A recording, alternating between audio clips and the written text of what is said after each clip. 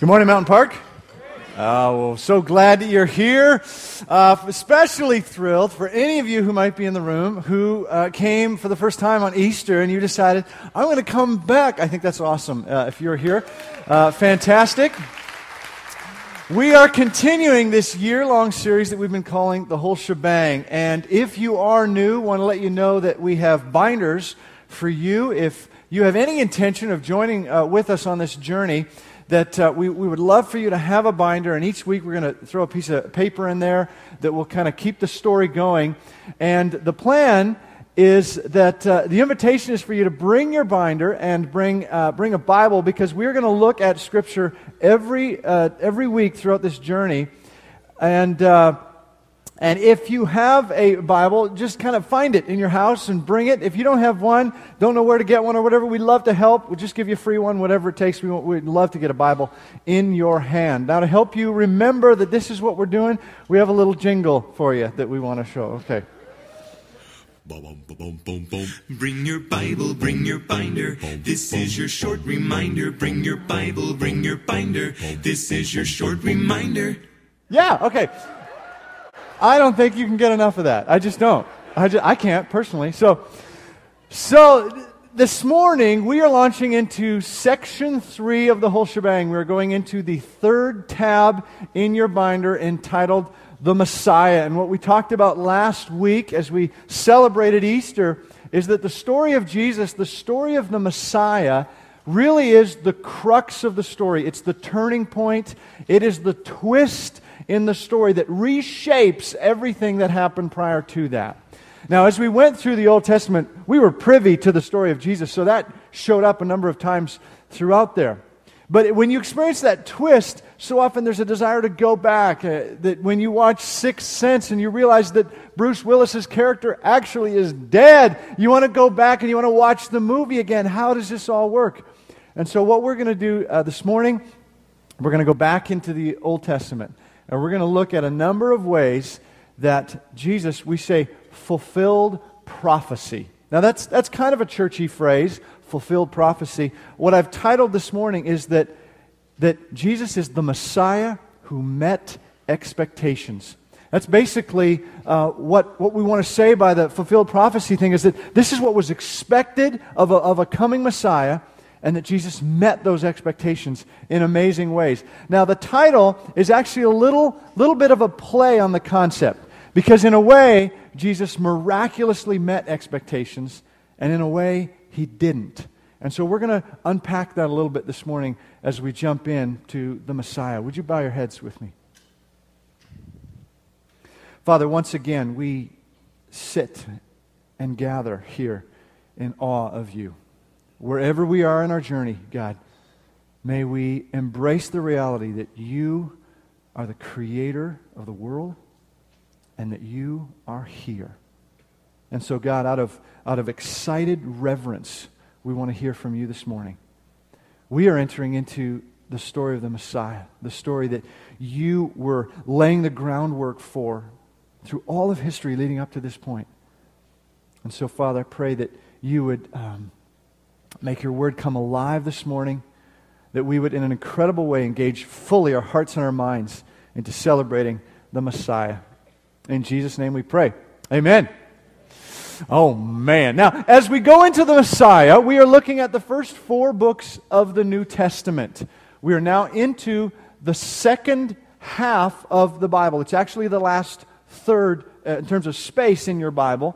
And the first 4 books, they're referred to as the Gospels: Matthew, Mark, Luke, and John. These are the 4 official biographies of the story of Jesus. And some people struggle with these biographies. Some people get frustrated with Matthew, Mark, and Luke, and John because there are discrepancies. Maybe an English professor, an anti-Christianity professor of yours enjoyed pointing these out to you, but there are a number of discrepancies in the Gospels. For instance, last week I looked at the story of the women going to the tomb, and there were 2 angels who were there. And I looked at that story from the book of Luke. And that same story from the book of Matthew and Mark, there was only one angel who was part of that story. And then if you look at basically the same story in the book of John, There was no mention of an angel. What was it? Was it 2 angels? Was it 1 angel? Was it 0 angels? Some may conclude from all that, well, if they don't even know how many angels there are, how can there be accuracy? How can I rely on Jesus being God part if we can't even get the number of angels correct? Some may be frustrated with the Gospels because they're not complete. They don't tell the full story. That there's information about Jesus being born and a little bit about what happened prior to his birth. And there's one story when he was a young boy, and then the 3 years of his public ministry. That's it. What about the rest of the time? If this is the Messiah, this is the one that we've been waiting for, why did our Gospels not include the whole story? The 30 years of him growing up and developing. It's incomplete, and it can be frustrating. It's important as we go into the Gospels to fully embrace and understand the intention of the writers. Why they provided us with the writings that we have. If we have an assumption as to why they wrote this, then it's going to shape our reading of it.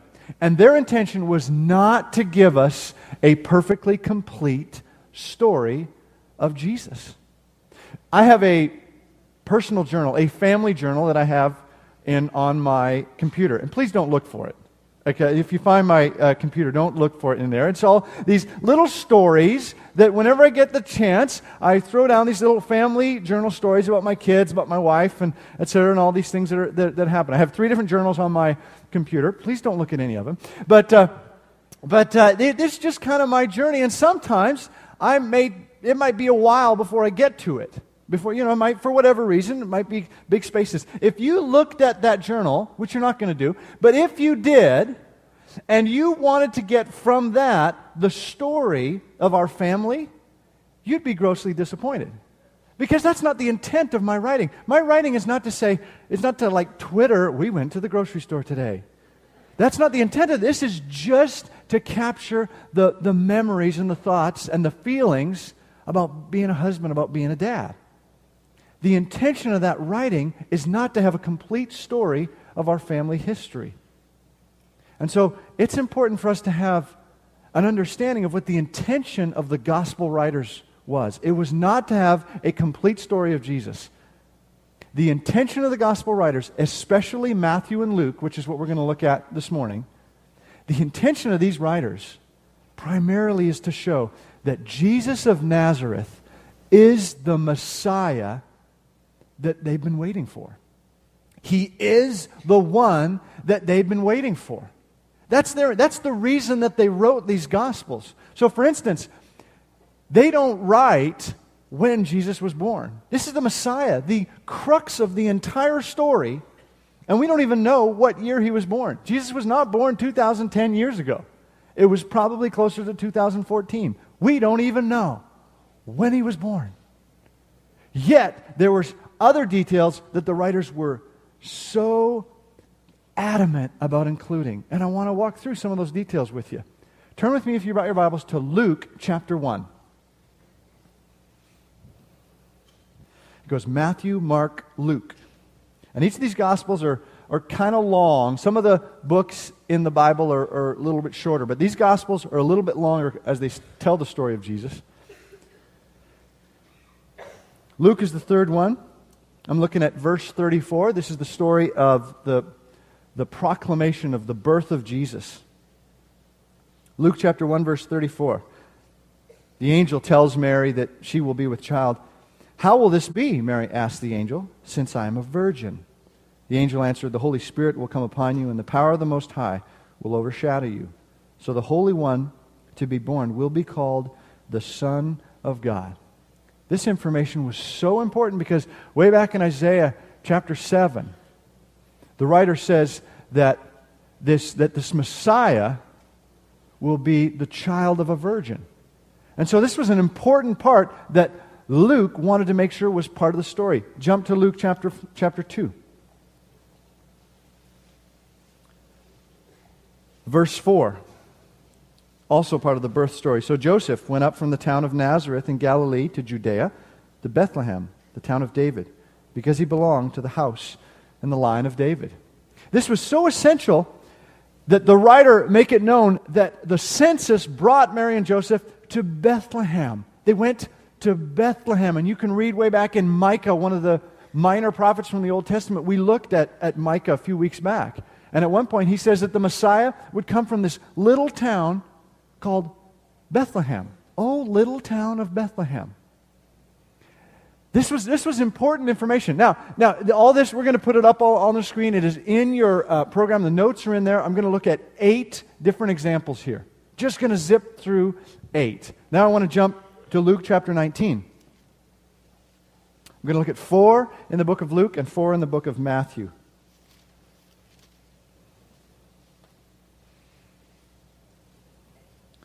Luke chapter 19, verse 33, gives this information in the story. As they were untying the colt. Oh, let me back up. This is as they were entering into Jerusalem for what was Holy Week, the final week of Jesus walking on this earth prior to the Easter story that we celebrated last week. So this was as they were entering into Jerusalem, verse 33. As they were untying the colt, its owners asked them, "Why are you untying the colt?" They replied, "The Lord needs it." They brought it to Jesus, threw their cloaks on the colt, and put Jesus on it. 3 times it says that Jesus was on a colt. Why include this information? I mean, if you're telling a story, do you have to mention whether it was a Ford or a Chev that you pulled up in before the story happened? I mean, why mention the colt? Because way back in Zechariah, which was one of the post-exile prophets, he says that Jesus, that the Messiah, doesn't mention the word Jesus, that Zechariah says that the Messiah would walk in on a colt. So when this happened, these writers went, boom, we got to capture this part of the story. Let me jump to chapter 23. Stay with me here. We're having fun. Whether you know it or not, you're having fun. Chapter 23, verse 20. Here is the trial story. Wanting to release Jesus, Pilate appealed to them again, but they kept shouting, "Crucify him! Crucify him!" For the 3rd time he spoke to them. "Why? What crime has this man committed? I have found in him no grounds for the death penalty. Therefore I will have him punished and then released to you." With loud shouts they insistently demanded that he be crucified, and their shouts prevailed. Way back in Isaiah chapter 53, this section of Isaiah where the prophet of old talks about a suffering servant that we understand to be the Messiah. It says that this suffering servant was despised and rejected by men. Boom, this is what happened in the trial scene with Jesus. Jump with me to the book of Matthew now. We're 4 in, 4 to go. Matthew chapter 26. So we're near the end of the Matthew story. All these 8 that I'm looking at, they're all in chronological order of the story of Jesus. But now we're jumping to Matthew's version. Chapter 26, verse 21. And while they were eating, I'm sorry, this isn't quite chronological. This backs up a little bit. While they were eating, he said, "I tell you the truth. One of you will betray me." They were very sad and began to say to him one after the other, "Surely not I, Lord." Jesus said, "The one who has dipped his hand into the bowl," in other words, where the bread was, "with me will betray me." And way back in Psalm 41, it says that a close friend, one who shares bread with the Messiah, will betray the Messiah. This writer wanted to make this very clear that this part of the story, this was talked about hundreds of years prior to that. Jump to chapter 27, verse 12.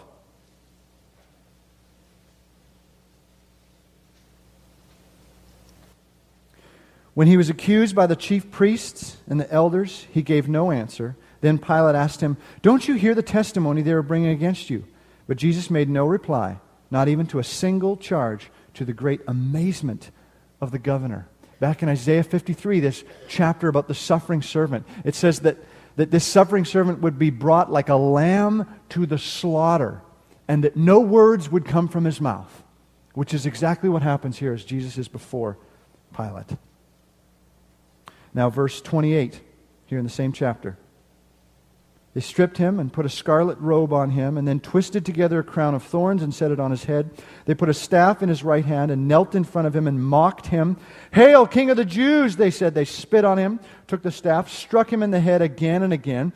After they had mocked him, they took off his robe and put his own clothes on him. Then they led him away to crucify him.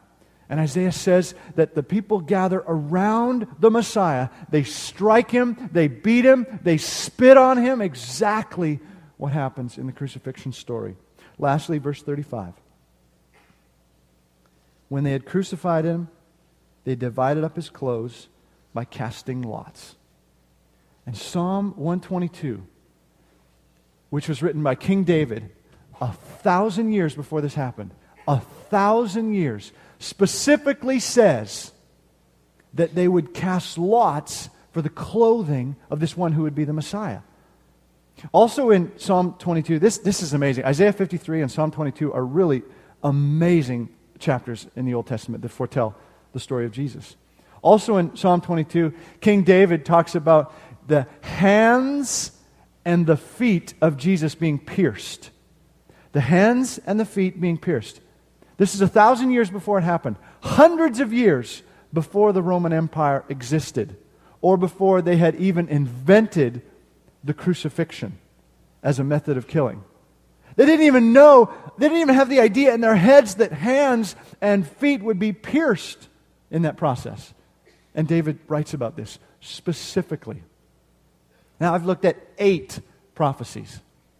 And depending on how you understand the wording and the breakdown from one prophecy to another, and all, there's a range, some would say, between 80 and 300 prophecies from the Old Testament that are fulfilled in the person of Jesus in the New Testament. So let's just conservatively say 80. Let's just kind of round down and say 80 prophecies. We've only looked at 8. I'm confident that many of you have heard of these, have read about these in the past. Please don't let your familiarity with them lose how astounding it is that Jesus fulfilled these prophecies. That there would be prophecies from hundreds, over a span of hundreds of years, that would be fulfilled in one person. The chances of this happening are absolutely astounding. There's a mathematician named Peter Stoner. And please don't get tripped up by his name. He's a real mathematician. He's not just a guy who said, "Man, those odds are cool." He didn't do that. He was a real mathematician. And what he wanted to do was find out, what are the odds? What are the chances of these prophecies being fulfilled? And what he did is he said, let's just assume 8 prophecies. Let's just, let alone the 80 or 300, whatever, let's just assume 8, like the 8 that we just looked at. What are the odds that 8 of these prophecies would be fulfilled? And he got his all mathematics, he worked this whole thing out. He said the chances of these prophecies being fulfilled in this one person would be 1 times 10 to the 17th power. Now, for those of you who don't really care about numbers, and you're going, please don't mention numbers in church, these are not good odds. You would not want to go to Wild Horse Pass with those odds in your favor. 1 in 10 to the 17th power. So what he said is, just to kind of help get a picture of what these odds would look like, is he said, imagine taking a tile, a 2x2 tile, and laying down a number of these tiles on the platform here. So you're going to lay them all down here. You're going to actually cover the entire stage, and then getting enough tiles to fill the auditorium. And then actually fill the entire place where our church stands. And actually to go all the way down Pecos Road with these 2x2 tiles, all the way down. And then actually to cover all of Ahwatukee with these 2x2 tiles. And then to actually extend into Chandler and all of Greater Phoenix, covering the entire city. Actually, let's go with the state. The entire state of Arizona. Okay, the country of the United States. Let's do the whole world. Let's cover the entire world with these 2x2 tiles. And then you have unlimited time, unlimited resources to go and investigate all that you want, because one of those tiles is painted red underneath. One of those tiles. And if you could have all the time and all the resources you wanted to go anywhere, but you could kneel down and pick one tile anywhere in the world, the chances of you bending down and picking up the tile that's painted red underneath are 1 in 10 to the 17th power.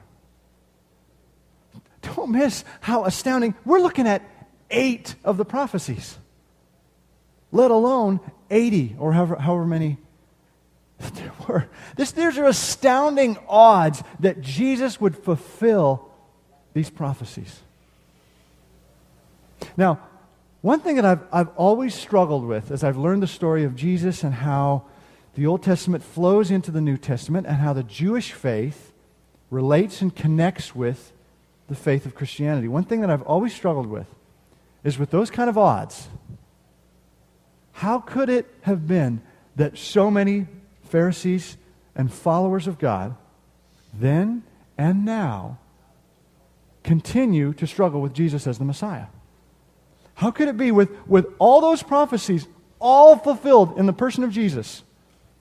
How could it be that so many don't embrace Jesus as the Messiah?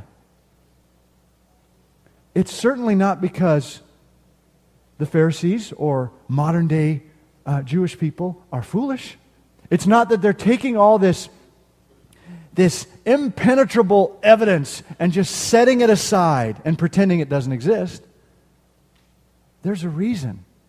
And here's where I want to challenge this concept of the Messiah who met expectations. Because in a way, he did. He fulfilled astronomical odds. He fulfilled the expectations.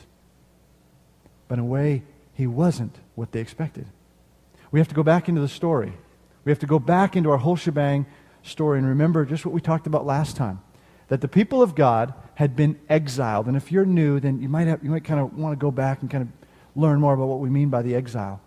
But the exile was this time, a significant time in Jewish history, where the people of God were taken out of their own city, out of their own land, the promised land, and scattered throughout.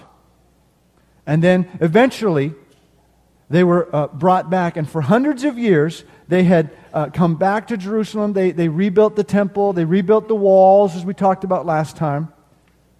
But the temple wasn't what it used to be. The walls weren't what they used to be. And the Jewish people did not have the power in their own city that they used to have. And so the expectation of the Jewish people is that a Messiah would come and change all that. But when Jesus came, the power was not in the hands of the Jewish people in Jerusalem. The power, when Jesus came, was in the hands of who? The Roman Empire. The Roman Empire at this time was enormously powerful, enormously oppressive. And this Roman Empire, they did not have any respect for the God of the Jews. They viewed their own Caesar as God. Caesar was God, not this unknown, unseen God of the Jewish people. And so for the Jews, their expectation was that a Messiah had to come and stop the oppression and take over political, physical power in the area. And it would not be fathomable that God would do anything else in his whole shebang story other than give power, political, physical power back over to the Jewish people. So in a very real sense, Jesus Christ did not meet the expectations of the Jewish people. He was a poor carpenter from Nazareth. Scripture says, what good could come from Nazareth? I mean, it'd be like Chandler. I mean, what good? No, just kidding. I know some of you. But I mean, it'd be like Nazareth. How could we possibly imagine that the Messiah we've been waiting for came from there? A man who was poor, who had no apparent political power. No authority that they expected him to have. See, it's so much about expectations. That's why I titled this, The Messiah Who Met Expectations. Life has so much to do with our expectations. Our response to life has to do with what we expected out of that thing that we're about to encounter. Expectations shape so much. I'm going to be dorky here for just a moment, and bear with me. But whenever Star Wars Episode 1 came out, some of you might remember that. I can't remember when it was exactly. Anyone know the year that... No, the Episode 1. That was Episode 4, like when the fourth episode. Good for you. Episode... See, I'm dorky enough to know that was wrong. So it's not you, it's me. It's not you, it's me. So Episode 1 came out 2000, something like that. Okay, it's the one with little Anakin and the Naboo stuff. Okay, so Star Wars Episode 1 came out. I already sense that I'm just distancing myself from some of you right here. But just bear with me for 40 seconds. Star Wars Episode 1 came out, and there was no way this movie was going to meet the expectations on it. Here, Star Wars, the greatest series of movies that had ever been made, came out, blew the world away in terms of cinematography. There's no way this prequel that came out, whatever, X number 15, 20 years after the originals, that this movie was going to meet the expectations. No possible way. And then, poor George Lucas, there's no way he could meet the expectations of people. And then you go in and saw the movie, and Jar Jar Binks comes on the screen. Meetza, very annoying. And there was no way for Georgie to recover from this. That there was no way this movie was going to meet the expectations. Now, compare that to any Vin Diesel movie. I have a rule that I'm not going to watch a Vin Diesel movie. Good Vin Diesel movie, that's just kind of an oxymoron. So one day my wife, she picked the movie, and she came home with a Vin Diesel movie. My expectations were so low. We watched the movie, and I said, that was great, that was fun, I totally enjoyed that. My expectations were so low, it was actually good. Then we recommended it to friends, so their expectations went up, and they said, what a loser movie this was. It has so much to do, and they were right, it has so much to do with our expectations. This shows up so clearly in marriage. We talk about the expectations in terms of marriage. We talk about when you connect with somebody, that the premarital journey, it's about looking at your family of origin, what kind of baggage you're bringing in, what kind of expectations of roles and habits and thoughts for the future, that we need to deal with those expectations. It's such a powerful way that we interact with one another. And it's the same in terms of our expectations of God. And it was for those who encountered Jesus 2,000 years ago. That for the Pharisees, Jesus did not meet their expectations. Not even close.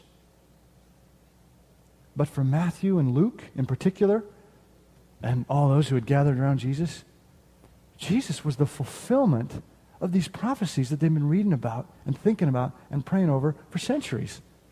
Jesus is the Messiah. So let me flip that back to you. What are your expectations of God? What were your expectations when you came into relationship with Jesus Christ? And if that isn't a part of your story yet, what are your expectations of that moment, that day, when you say, I want to be a follower of Jesus Christ? What do you expect will happen at that moment? It's pretty important to think about what your expectations are. Because the Pharisees and Matthew and Luke saw the very same Jesus and had an incredibly different experience with him. So I want to talk just firstly about two things that we should not expect in terms of an interaction with Jesus Christ. And then I want to talk about a big one that we can. Two things that we should not expect, first of all, is instant change.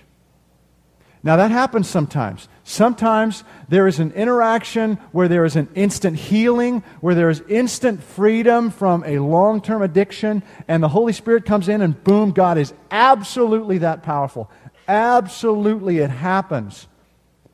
But it's a pretty dangerous thing to expect that that's how God's going to work. To expect and say, boom, this is how it's going to happen. That when you come up out of the water from baptism, that just, boom, your skin is going to feel different and better. You're just going to instantly be a transformed person. See, because God is not in the business of microwavable transformation. Our society is so quick, so instant, and it's hard to understand that growth always takes time. And so the transformation that we're talking about in terms of this series, in terms of following Christ, it's so rarely an instant thing where immediately my desires change, immediately I make good decisions, immediately I'm transformed. Typically, transformational change develops from growth. And growth in the natural world takes time. We forget this because we want strawberries, so we go to the grocery store and boom, they're right there. They're instantly right there. You don't even have to wait in line because you just go beep and you go through the thing. You instantly can come home with strawberries. We forget that somebody had to grow them. Nothing in the natural world grows instantly. So let's not expect that there would be instant change that we would experience. Second thing, to be cautious in terms of expectations of a relationship with Christ, is that we would experience safety. Is that we would be safe. And I want to take you back to the incredible writings of C.S. Lewis and the Chronicles of Narnia, and the interaction between little Lucy as she's discovering who Aslan is. Aslan is the mighty lion that represents the person of Jesus Christ. And Lucy finds out that Aslan is a lion and says, "Whoa, is he safe?" And Mr. Beaver says, "Safe? No one said anything about safe. He's not safe, but he's good." That just envision the power and the might of that lion. There will be pain, disappointment, doubt in our journeys with Jesus Christ. There is no place in Scripture that promises otherwise. But there is beautiful mention in Scripture as to what we can expect from a relationship with Jesus Christ. I want to take you to an amazing few verses in Luke chapter 4. We're still in the book of Luke. Luke chapter 4.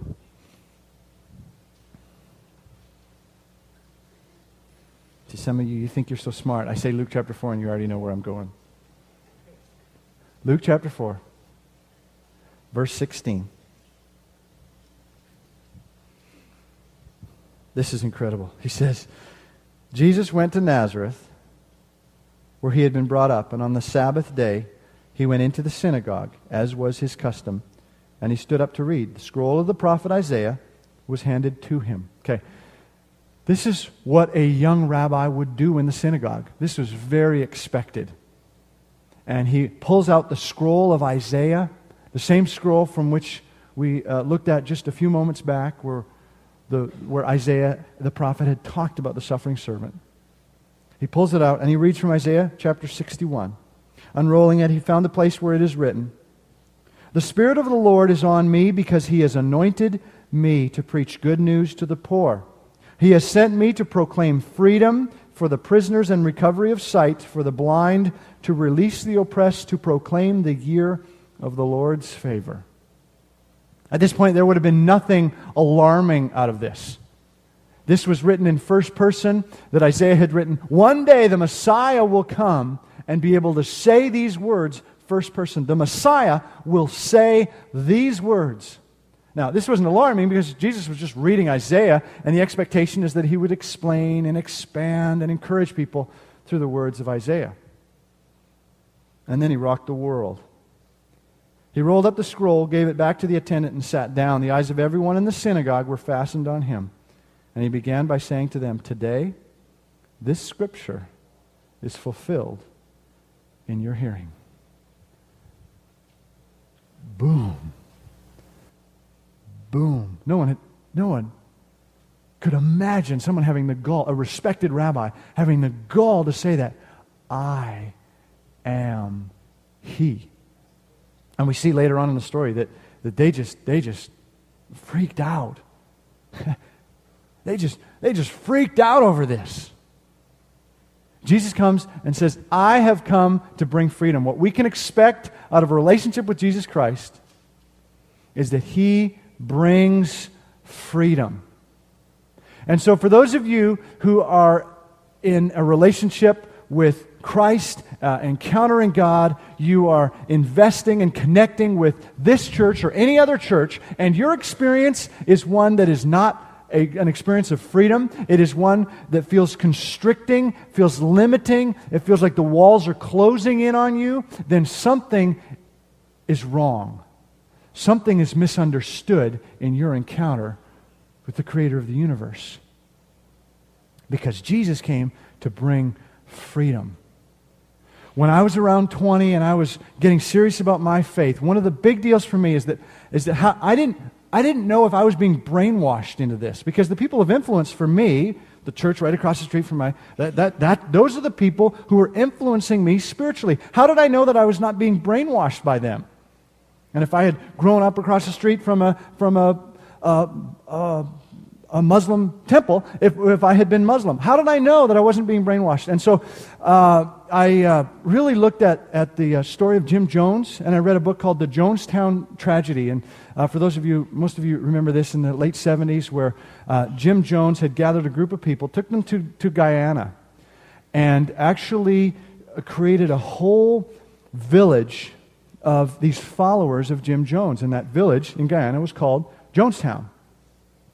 And this was classic brainwashing. And one of the elements that Jim Jones did with the people who were there is he had loudspeakers throughout the complex, and his voice, either live or on recording, would pour into them and speak into them and shape them and mold them all day, every day. And one of the things that Jim Jones would say every day is he would say, "I've sent out a test among you.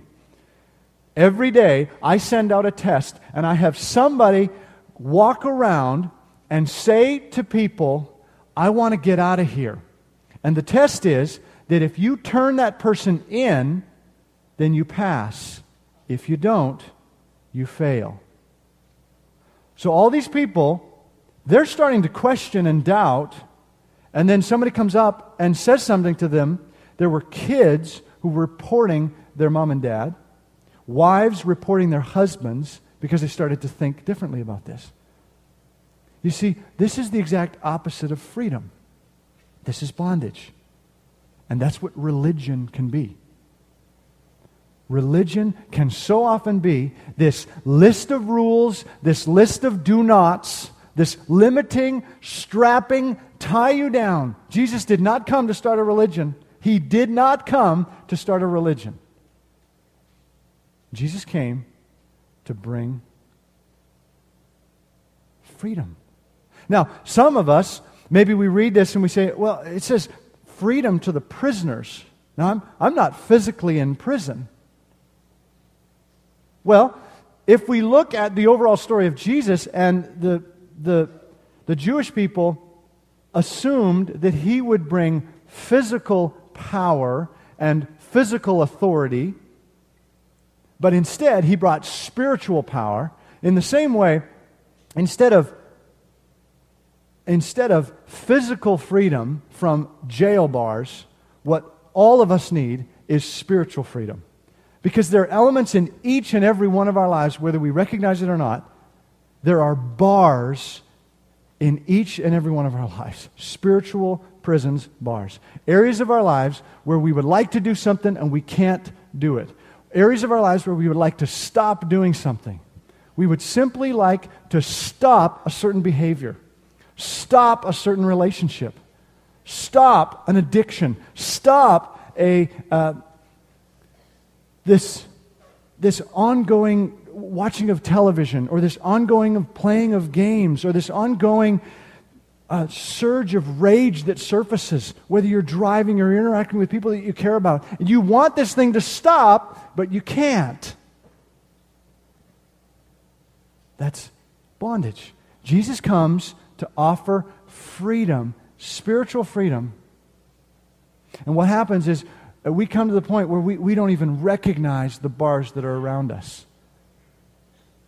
And Jesus wants to identify those places and give us freedom in those places. My goodness, that is the beauty of having a relationship with Christ. We can expect that. Remember the movie Shawshank Redemption? And Red, played by Morgan Freeman, he's describing what happens in the prison over time. He says, at first you hate the walls. Then after a while, you start to not notice them. And then eventually, you need them.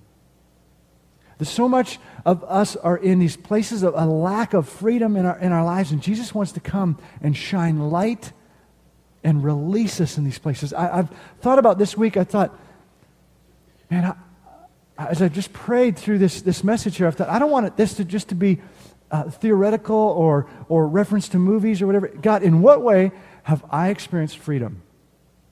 So this has been my process this week, and I invite you to engage in this and too. What does freedom look like for you? And for me, freedom means that I have an audience of one. What that means is that I've spent my whole life trying to please people. I've spent my whole life trying to impress people. Trying to please my parents, my family, my teachers, my friends, girls. And no matter what I did, I just always felt like I wasn't good enough. I was kind of an overachiever as I was growing up, doing as many things as I possibly could. And people say, wow, that's amazing that you could do that. And I just never felt like I fit, like I was valuable. Never. Freedom for me means that I don't have to spend my whole life trying to be better than the person next to me. Freedom for me means that I don't have to impress my wife. I don't have to impress the staff here or a new staff that's coming in. Freedom for me means that I don't have to be liked by all of you. That's huge for me, especially knowing some of you. This is so huge for me that whether I get the opportunity here on a Sunday morning to speak to a group of people, or I am home alone on a Friday afternoon and it's just me. Freedom for me means there is an audience of one.